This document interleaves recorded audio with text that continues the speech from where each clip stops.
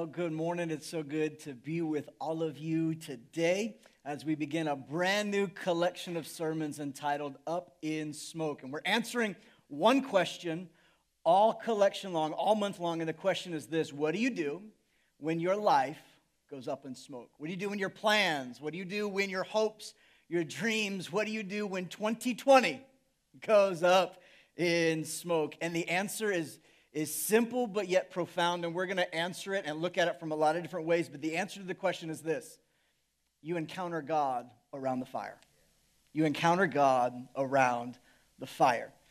This month, all through kind of the U.S. especially, is kind of known as the month where we have Pastor Appreciation Month, kind of across the church at large. And each year, our board of elders, our trustees, they do something special to honor myself. And it's just a really great and a wonderful blessing.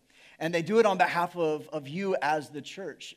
But I want to come today and I want to ask you to join me in showing great gratitude and appreciation to our staff, our team. We have a great group of leaders who help, who come alongside or are part of our team, other pastors and directors of different areas and ministries in our church. And so I'm going to ask this month, would you just pray and ask the Lord, how can I show some appreciation to them personally? Maybe it's a social post where you get real specific with your gratitude. Maybe there's an act of generosity, a random act of kindness, a card that you would send to them in the mail. Would you do something this month to show your love, your adoration, your appreciation for those who labor and serve and work among us to help us move forward, that bring ministry to us week in and week out? I know they've been a blessing to you. They're a blessing to me. And so I want to invite you to join me in doing that this month. And in whatever ways the Lord would put on your heart, let's just overrun them with some gratitude this month. I mentioned that we're starting a brand new collection of sermons today where we're going to encounter God around the fire. And this Wednesday is our first Wednesday night of prayer, and we're going to do some worship. And so we figured if we're going to encounter God around the fire, why not go ahead and encounter God around a fire? So this Wednesday, 7 o'clock, it's First Wednesday. We're going to start a bonfire in the middle of our parking lot, and we want you to come as we worship. And don't worry, the parking lot's not going to catch fire. It'll really be okay. We're going to encounter God around the fire. We're going to gather around a campfire. We're going to worship, and we're going to spend some time praying together. And so we invite you to come, join us, bring a chair to sit on, and dress weather appropriate, and we're going to encounter God around the fires. We just kind of seek Him and set our hearts towards Him on the first Wednesday of the month. And so it's going to be this Wednesday, 7 o'clock. I hope you'll make plans to join us. Well, let's get into the Word. Luke chapter 22 is where we find this Sunday's teaching text. Luke 22, starting in verse 54, this is what it says. It says, "Then, seizing him, they led him away and took him into the house of the high priest." They're talking about Jesus here. "Peter followed at a distance." How many of you know it's never good to try and follow God at a distance? The closer you get, the better life goes. But he followed at a distance. "And when some there had kindled a fire in the middle of the courtyard and had sat down together, Peter sat down with them. A servant girl saw him seated there in the firelight. She looked closely at him and said, 'This man was with him.' But Peter denied it. 'Woman, I don't know him. No. You got me confused.' A little later, someone else saw him and said, 'You also, you were one of them.' 'Man, I am not,' Peter replied. About an hour later, another asserted, 'Certainly, this fellow was with him, for he is a Galilean.' Peter replied, 'Man, I don't know what you're talking about.' Just as he was speaking, the rooster crowed. The Lord turned and looked straight at Peter. Then Peter remembered the word the Lord had spoken to him. 'Before the rooster crows today, you will disown me 3 times.' And he went outside and he wept bitterly. went outside and he wept bitterly. This is the word of the Lord. One of my favorite things to do when studying Scripture is to do what's called a word study, where you find a word or a phrase or a theme, and you find all the different places in Scripture where that's mentioned. In fact, most of your printed Bibles help you with this. There's a section in between each page, kind of right there in the middle margin space, and it's got little references with little letters that are kind of footnoted in a verse or a text. Those are called cross-references. In other words, when you're reading a verse and you see a little letter in the verse, you could go to that middle column of that page, find the cross-reference, that little note that it's giving you, and you can follow that reference to that next passage and see where that theme, that word is also mentioned. It's one of the ways you can study Scripture. Over the next 4 weeks, Pastor Clayton and I are going to bring messages around this kind of word study, this theme of fire and smoke. What does God want to reveal to us and help us see? What do we do when life goes up in smoke? What do you do when your hope seems to completely flame out? What do you do when your faith seems to get snuffed out? And all of your hopes, your dreams, your passions, your desires, what you thought would happen didn't happen, and it's like everything is just ablaze around you. What do you do in those moments?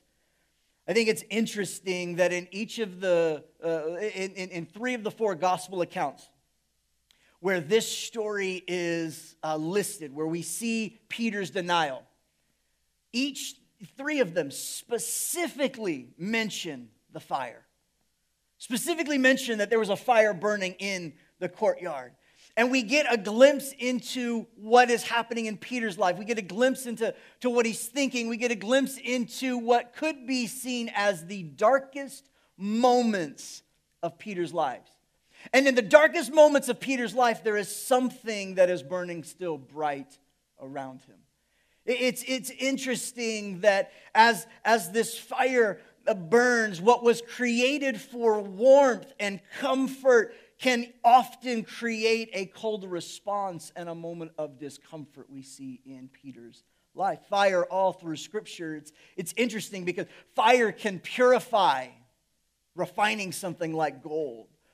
We see in Scripture that fire can purge like a burning field, which restores the soil to grow something new again. Fire has a way of producing something when it's crafted and partnered with a mold of some sort that molds into something beautiful. Fire has a way of forging a transformation within us. Fire is a powerful image used through Scripture. It's often some of the most moments where, I don't know about you, but when I'm sitting around a fire, whether in my house or in my backyard in a fire pit or in some field as a bonfire, there is something inviting, something intimate, something of a moment of transparency that seems to occur when we gather around the fire. I was doing some reading this week on fires, and I learned something from a website that was written for firefighters. And they talk about as fire burns within a specific compartment, hot fire gases expand, resulting in an increase in pressure. And things then become unstable and unpredictable, and this is where things begin to combust and explode. You ever felt pressure so much in your life that something combusted? You had one of those flesh burst moments, right? Where the anger just welled up in you and the pressure of the circumstance caused you to expel something and combust in a way, and words were flying out of your mouth faster than you can catch them and put them back in. Well, what happens in your job when the deadline is on and your boss is breathing down your neck and pressure? How do you respond? What occurs? In what ways have you combusted? When the financial pressures in your family begin to tighten and it squeezes you, what kind of discussions do you and your spouse have In those moments, it's pressure, pressure, pressure. And we all have moments in our lives where the fire rages. Of course, I'm speaking more metaphorically than I am literally. When life circumstances, whether created by our own actions or by actions of others or by realities that we didn't ask for, but yet we find ourselves in the middle of these situations, when the pressure begins to come and surround us, it's often that in those moments something combusts from within us and it reveals what has been inside of us. Pressure has a way of revealing what is on the inside, doesn't it? It reveals what you're really made of, or better yet, what you've been putting in.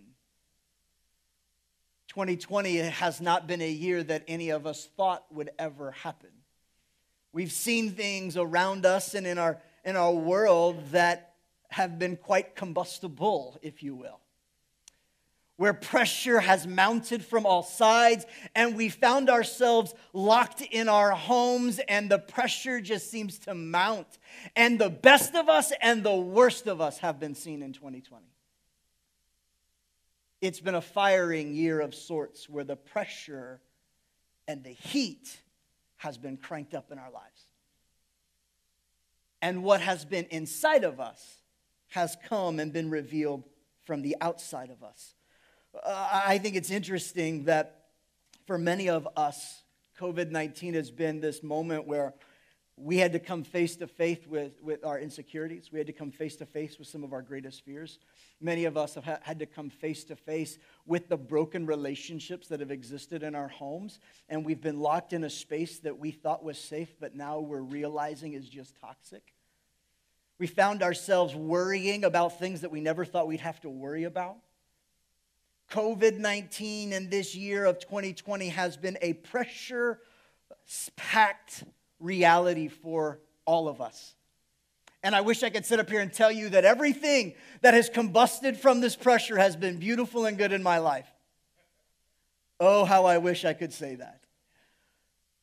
I have begun fielding many phone calls from many in our congregation and our community where the addiction they thought they overcame showed up with a vengeance in the middle of a season where they had no escape. Where marriages that they thought they could just ignore the pain of, they all of a sudden have come face to face, and the brokenness is showing up and the pain is real and things are showing out. Where we're in a middle where we thought we were okay with our neighbor. We've been so bored, all we can do is get frustrated at someone else, and we pick apart posts and we get political and we pull apart all these things, and the worst of us has been on display. And we're all combusting. And you know what I find interesting, and this is not just a statement for our church, but I think for the church across the world, or at least in America, it's simply this, that we have found ourselves in uncomfortable situations now and uncomfortable realities, and we've been confronted with some of these things that pressure has been revealing, and as a result, we've looked and we've grabbed for every element of comfort that we possibly can. And we've done everything we possibly can to find some level of comfort in our lives, and it's crept into our Christian walks. I'm calling us, if you are a part of Faith Church, I'm asking you to reestablish the holy habit of gathering together. Put on a hazmat suit if you need to, but it's time we gather again. It's been great to be able to experience church from the comfort of our couch, but my concern in this moment is that we've allowed these comforts to become our normal routines now, and we've slipped into a consumer Christianity again, and it's time we reawaken it and say it's time to be committed contributors once again. And our personal relationships with God have become this thing that we do in a crisis moment rather than a continual lifestyle for us. Because the reality is what is coming out is revealing something about us. And for some of us it's good, and for some of us it's not as good. Because when the fire begins to burn and the hotter it gets, and when the heat gets turned up in our lives, we will combust and reveal what is on the inside. I think this is why we need to think about this. When pressure comes, what do you want to see come out? And that which you want to see come out is what you need to first put in. What you put in is what will come out when the pressure mounts. What you put in is what will come out when the pressure mounts. I think this is what Psalm 19 verse 11 is all about. I have hidden your word in my heart that I might not sin against you, O God.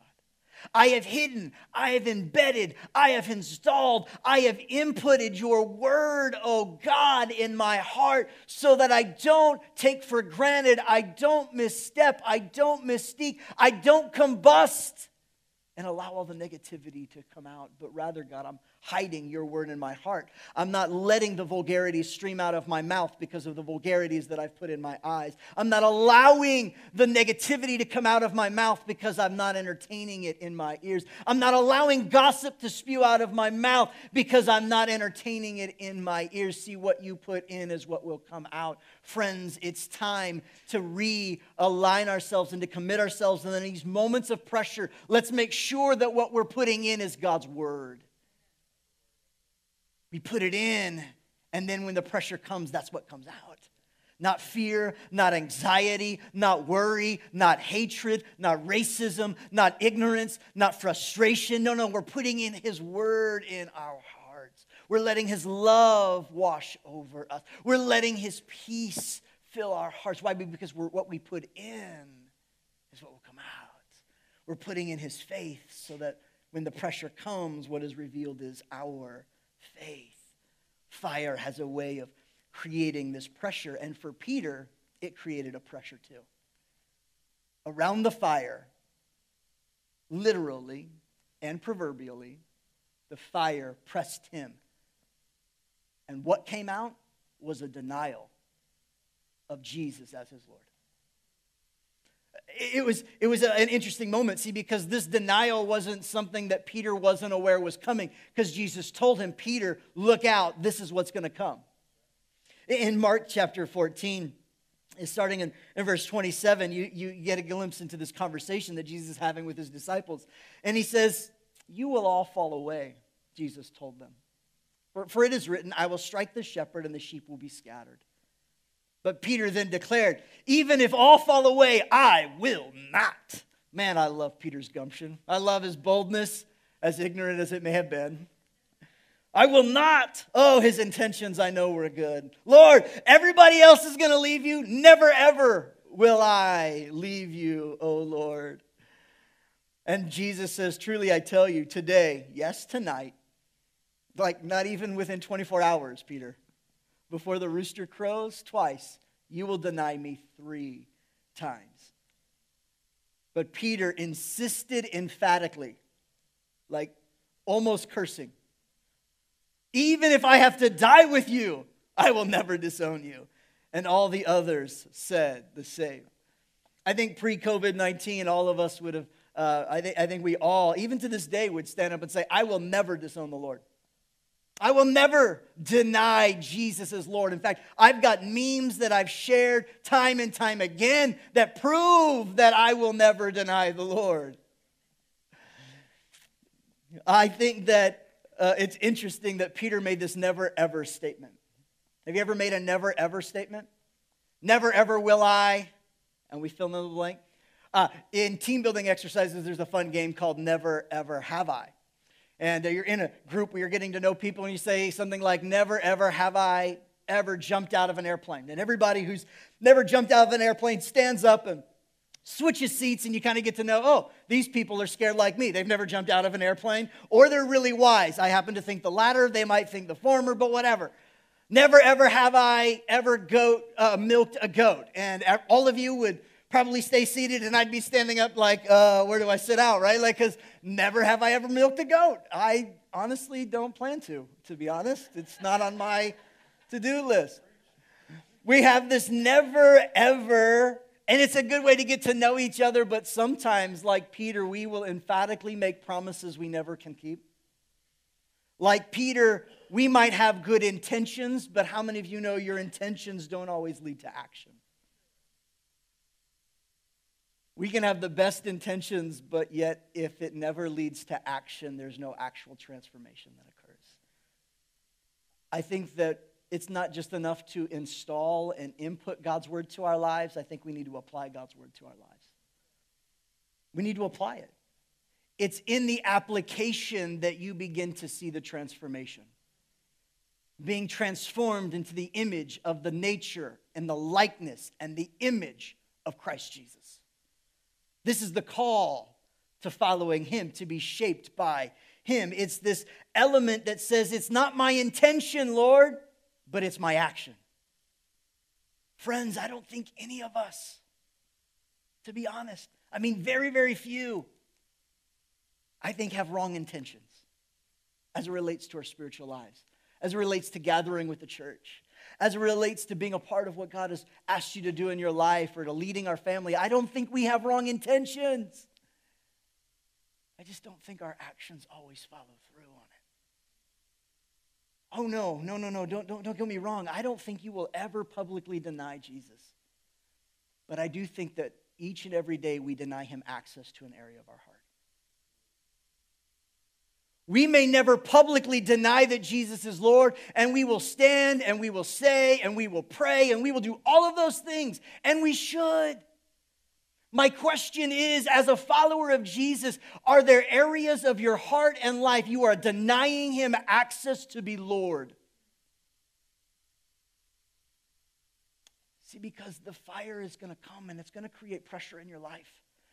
And in those moments of pressure, you may not publicly denounce that you believe in God, but in your heart, you're not going to believe that his word is true. And so you're going to deal with your own sexuality the way you want to deal with it, rather than dealing with it the way that God has prescribed in his word to deal with it. See, when life pressures in your life, you're going to deal, what you don't want him to do is tell you how to run your money because you think it's yours, but when the pressure gets on, we'll never publicly deny that God doesn't own it all, but privately we will deny him access to our bank accounts. Publicly, we will never deny that love is the way because we know to love one another, but privately we let hate grow in our hearts towards another brother or sister because we've become offended. Now, we would never publicly deny Jesus. I don't believe that we really would in this moment, and we don't believe that we would, and our intention never would be. But I came to ask us a question because Peter never thought that he would deny Jesus either. My concern for us today, and in my own life, I'm just searching, God, where is it that I'm denying you access to be Lord? Where are you not calling the shots in my life?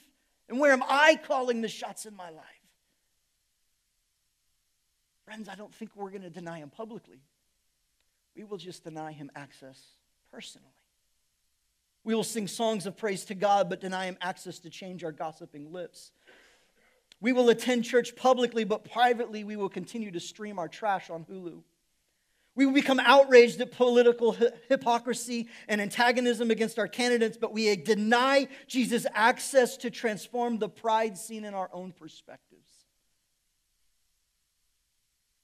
We will publicly share our favorite verses, yet deny the Holy Spirit room to shift our allegiance from America first to kingdom first.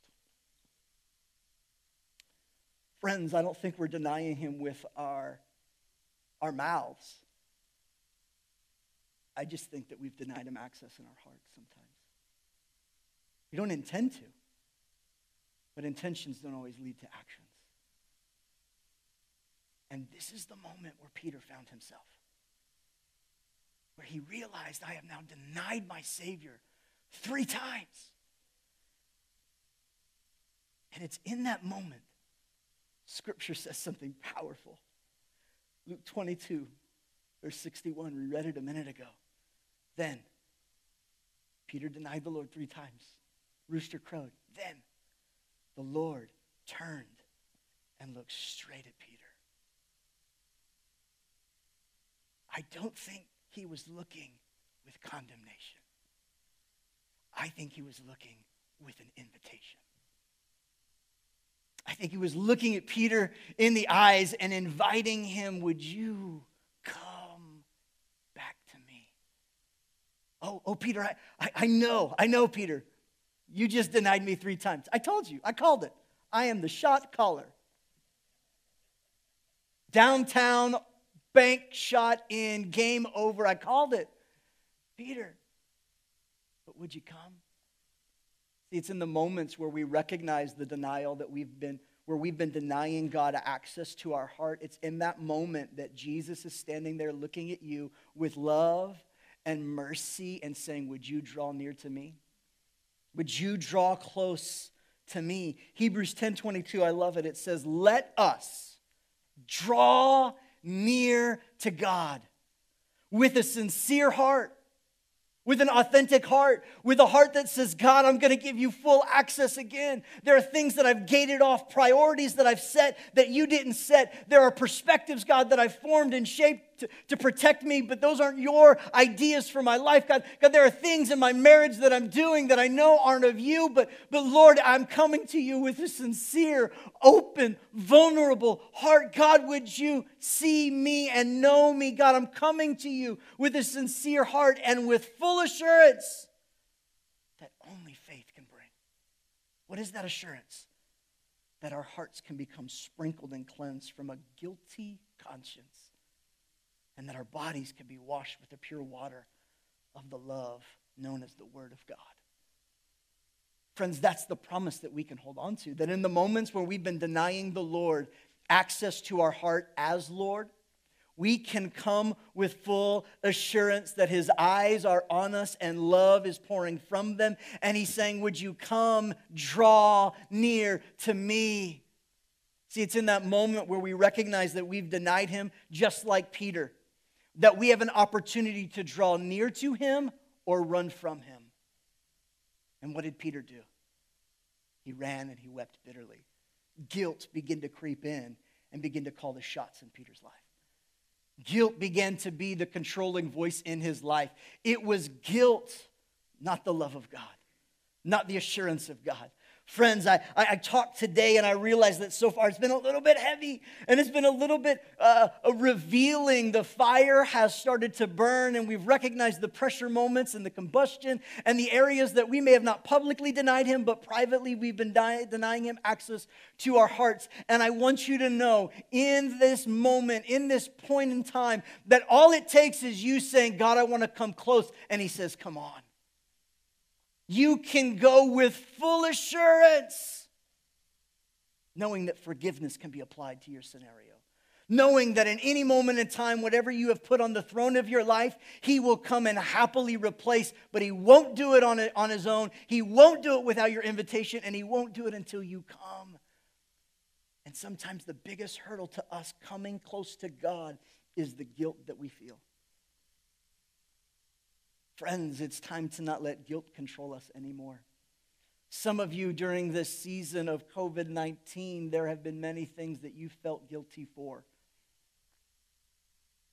You know that there are things in your heart that just haven't been right. And I want you to see God looking at you today with love and compassion and saying, would you come? Would you come? Would you come? See, it was that moment. There was a moment for Peter that awakened something in him. There was a moment for Peter when he realized what it was that he did. It was when the rooster crowed. The rooster began to crow. And all of a sudden, Peter's eyes were opened. For many of you today, I believe that this is a rooster crowing moment for you in your walk with God. This is a rooster crowing moment for me in my heart for the Lord. This is the moment where we're sensing the rooster crow. And when the rooster crows in our life, that's the moment we have an invitation to Jesus to repent. That's the look that Jesus gave Peter. It was an invitation to repent. The rooster crowed. Jesus looked right at Peter and said, you can just say, Lord, I'm sorry, I will follow you. But Peter didn't, and he ran. But you don't have to do that. You don't have to continue to create distance from you and God. You don't have to continue to create distance from you and the body of believers. You don't have to continue to create distance from you and your spouse. Rather, you can have healing and restoration and hope, because it's when the rooster crows that new mornings are signaled. And it's when the morning dawns again that the Bible says his mercies are new every morning. Come on, cock-a-doodle-doo, his mercy is new. Woo, that was fun. Cheesy and corny, but I hope you never forget it. It wasn't in my notes. It must have been a spirit. I'm not sure it was the Holy Spirit, but cockle-doodle-doo, his mercy is new for you. It's new for you. It's new for me. See, when the rooster crows and we see the rooster crowing in our lives, that's the moment we get to repent. That's the moment when the pressure from the fire that had caused us to combust, we need to repent quickly. Don't delay. Don't create more distance. Just be quick to repent. I think we're afraid of this word repentance. And I don't know why. I don't know if it's because for years, anytime we saw people repent, that gave Christians a right to judge them. Dear God, not let that be true of Faith Church. I pray that we would rejoice and celebrate when repentance occurs. When people say, I missed it, that was wrong. And repentance is a biblical term. All it means is to change directions, to change your mind, to shift the way you're thinking. In other words, to shift your thinking to think that I am Lord, to know God is Lord. It's a shift. It doesn't mean I have to wail and I have to talk about every dirty detail to everybody. No, I think there is a healthy moment of confession, of saying aloud and acknowledging the sin that you have committed or transgressions that have occurred or the things that have been in your heart. It's good to expose those things, not for shame's sake, but for freedom's sake. And it's in that moment when we choose to be quick to repent. I pray that we would be a people that are just quick to repent. We say something that we shouldn't have, we're quick to repent. We do something that we knew wasn't the right thing, we're quick to repent. We allow something in our heart to grow, we're just quick to repent. We're just quick to repent. We're rude to somebody, we're just quick to repent. Why? Because we know that his mercy is new every morning. We know that he's looking at us with the eyes of love saying, just draw near. Don't get more distance between you. Would you just draw close? I want to give you full assurance of these things. I think repentance looks like we tell Jesus everything. We pray with a trusted friend or a spiritual person, and we just turn around and pursue transformation instead. May we be people that repent quickly. May we be people that when the rooster crow moments happen, and they will happen. It's your parents have found the text message that you didn't want them to find. It's your boss has finally caught you in how you've been manipulating your tasks and passing it on to somebody else, where you've been taking the credit and you've been passing all the blame and you get caught. The rooster crow moments are when your husband finds your DMs from the guy on the side. It's the moment when your friends find the empty bottle of pills that you thought you removed. There are rooster crow moments in our lives.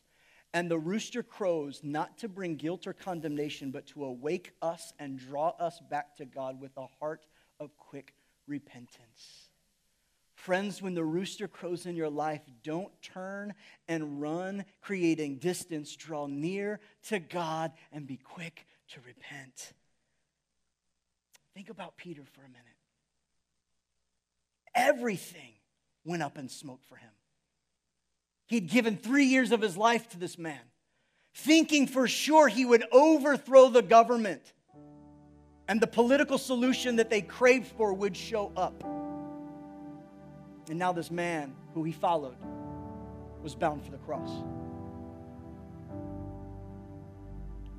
He'd given his whole life and he had proclaimed, never, ever will I.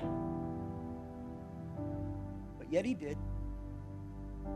Never thought it would happen to him. Never thought it would be possible for it to happen to him. Was sure that he was serving God with full access to his heart. But the pressure of the fire revealed something different. Often the pressure of the fire of life reveals something different for us too. Think about the disciples. They had just gone to Jerusalem, had experienced a tumultuous series of events. the triumphal entry. Everybody was excited. The expectation of a new kingdom. Then a betrayal of a trusted friend. Near arrest for themselves. A denial of Jesus by their leader, Peter. The agonizing crucifixion of Jesus. The resurrection. The manifestation of the risen Lord. And understandably, they were confused and unsure about the future. And that's where they were at. After all of these things had occurred.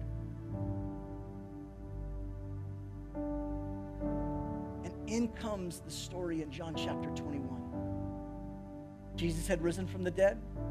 They knew he was alive. All of these events had occurred. They were looking back at the aftermath of the week. As they're looking back at the aftermath of the week, Peter's like, y'all, I can't handle this anymore. I got to get out of this house.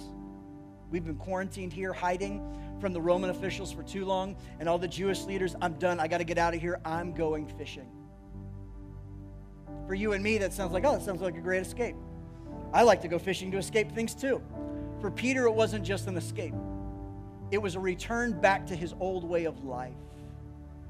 It was a return back to his own way of providing. It was a return back to an old paradigm, an old consumer understanding of his religion. And all the disciples were like, well, I guess we'll go with you. And they're out in a boat fishing. And Scripture says, early in the morning. I imagine the rooster probably just crowed. Early in the morning. Jesus is on shore and he sees them out fishing and he says, friends, have you caught anything yet? A fisherman's worst, most feared question when they haven't caught anything. No, we haven't caught anything. And Jesus says something familiar to them. Why don't you throw your nets on the other side? They throw it, they catch the fish, and all of a sudden, John looks at Peter. He says, I think that's the Lord. Peter, already knowing in his heart that it was Jesus, grabs his stuff, jumps out of a boat, and rushes. Where only chapters ago he was running in the opposite direction, now he's running towards Jesus. And you know where Jesus is at? The Bible says he's sitting around a campfire. And he invites Peter in to come around the fire. And he's sitting around the fire and they start cooking the fish and they have this encounter and Jesus looks at Peter and he asks him one question 3 times. Sound familiar? One question 3 different times. Peter, do you love me more than these? And Peter, where he once denied knowing Jesus around a fire, now has an opportunity to sincerely give full allegiance to Jesus yet again. Giving him full access to his heart and life and says, Lord, you know I love you. Friends, this is the invitation of Jesus to you today. To come around the fire again. And what once has created pressure and combustion now is giving you an opportunity to look inwardly and see in the light of your own heart and answer the question, Lord, do I love you more than these? We don't know what Jesus was asking. Do you love me more than these fish? It's possible. Maybe Jesus is asking you that question. Do you love me more than these things that provide you safety, security, identity? See, Peter was known as a fisherman. What are the things that you claim to be your identity? What are the things you claim to be your way of living, your own personal pursuits and priorities? Do you love God more than these things? Where's your heart? Is it full allegiance or is it denying him in pockets and ways? Do you love him more than these? Maybe Jesus was asking him, Peter, do you love me more than these people? these other disciples who look up to you, these other people who have an opinion about you, these other people who look to you to be the man. Do you love me more than the popularity and the opinions of other people? Do you love me more than what they think about you, Peter? Do you love me more than appearing the right way but having a rotten heart? Do you love me more than these? Was that what Jesus was asking? I don't know. Maybe. I think it's left a little mysterious on purpose, because the question to you might be a different answer than the person next to you. Do you love him, God, more than these? What are these in your life? These are the things that you've put as a priority over God. That's what these are. Those are those things. And when life goes up in smoke, and you have that moment where the rooster crows and you know, and he invites you in and says, do you love me more than these? Peter gets restored around a fire in the same manner in which he denied him.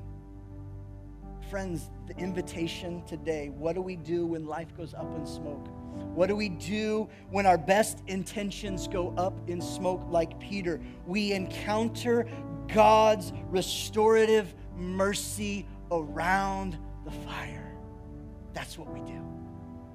That's what we do. We encounter his restoration and his mercy around the fire. That's what we do. Would you bow your heads, close your eyes as we come to the Lord's table? And I just simply want you to ask the Holy Spirit, Holy Spirit, what are you saying to me today? And I believe the Holy Spirit's going to show you any area where you are not fully aligned, where you are not fully surrendered to him. Holy Spirit, would you speak to us in this moment? Where are we not fully surrendered? Where can we not answer the question, yes, Lord, we love you more than these, as we fill in the blank?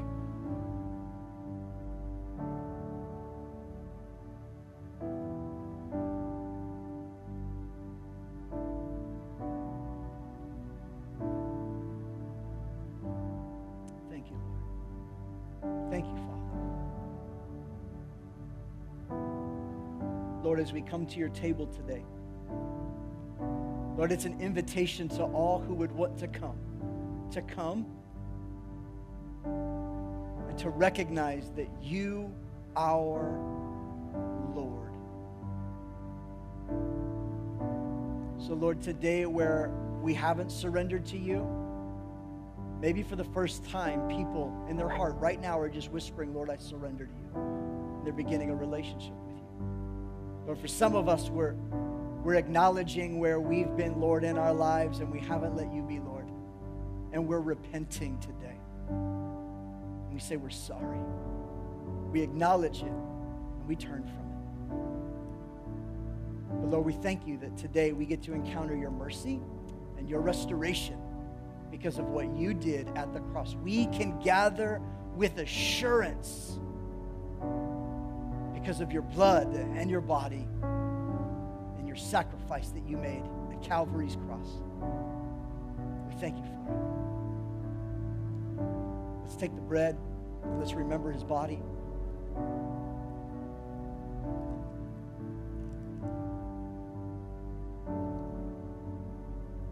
And now the juice, which represents his forgiveness.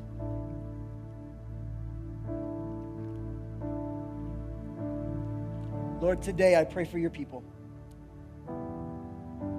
Lord, that when the rooster crows, when the pressure comes and combustion occurs, may we be found drawing close to you, not running and creating distance from you. Lord, when life goes up in smoke, when our intentions go out the window, may we be quick to return to you and encounter your restoration and your mercy this week. Moment by moment, new mercies may we see. And the name of the Father who loves us, we pray. In the name of the Son who showed us what love looked like by dying on the cross. In the name of the Holy Spirit who is with us always, we pray. Amen.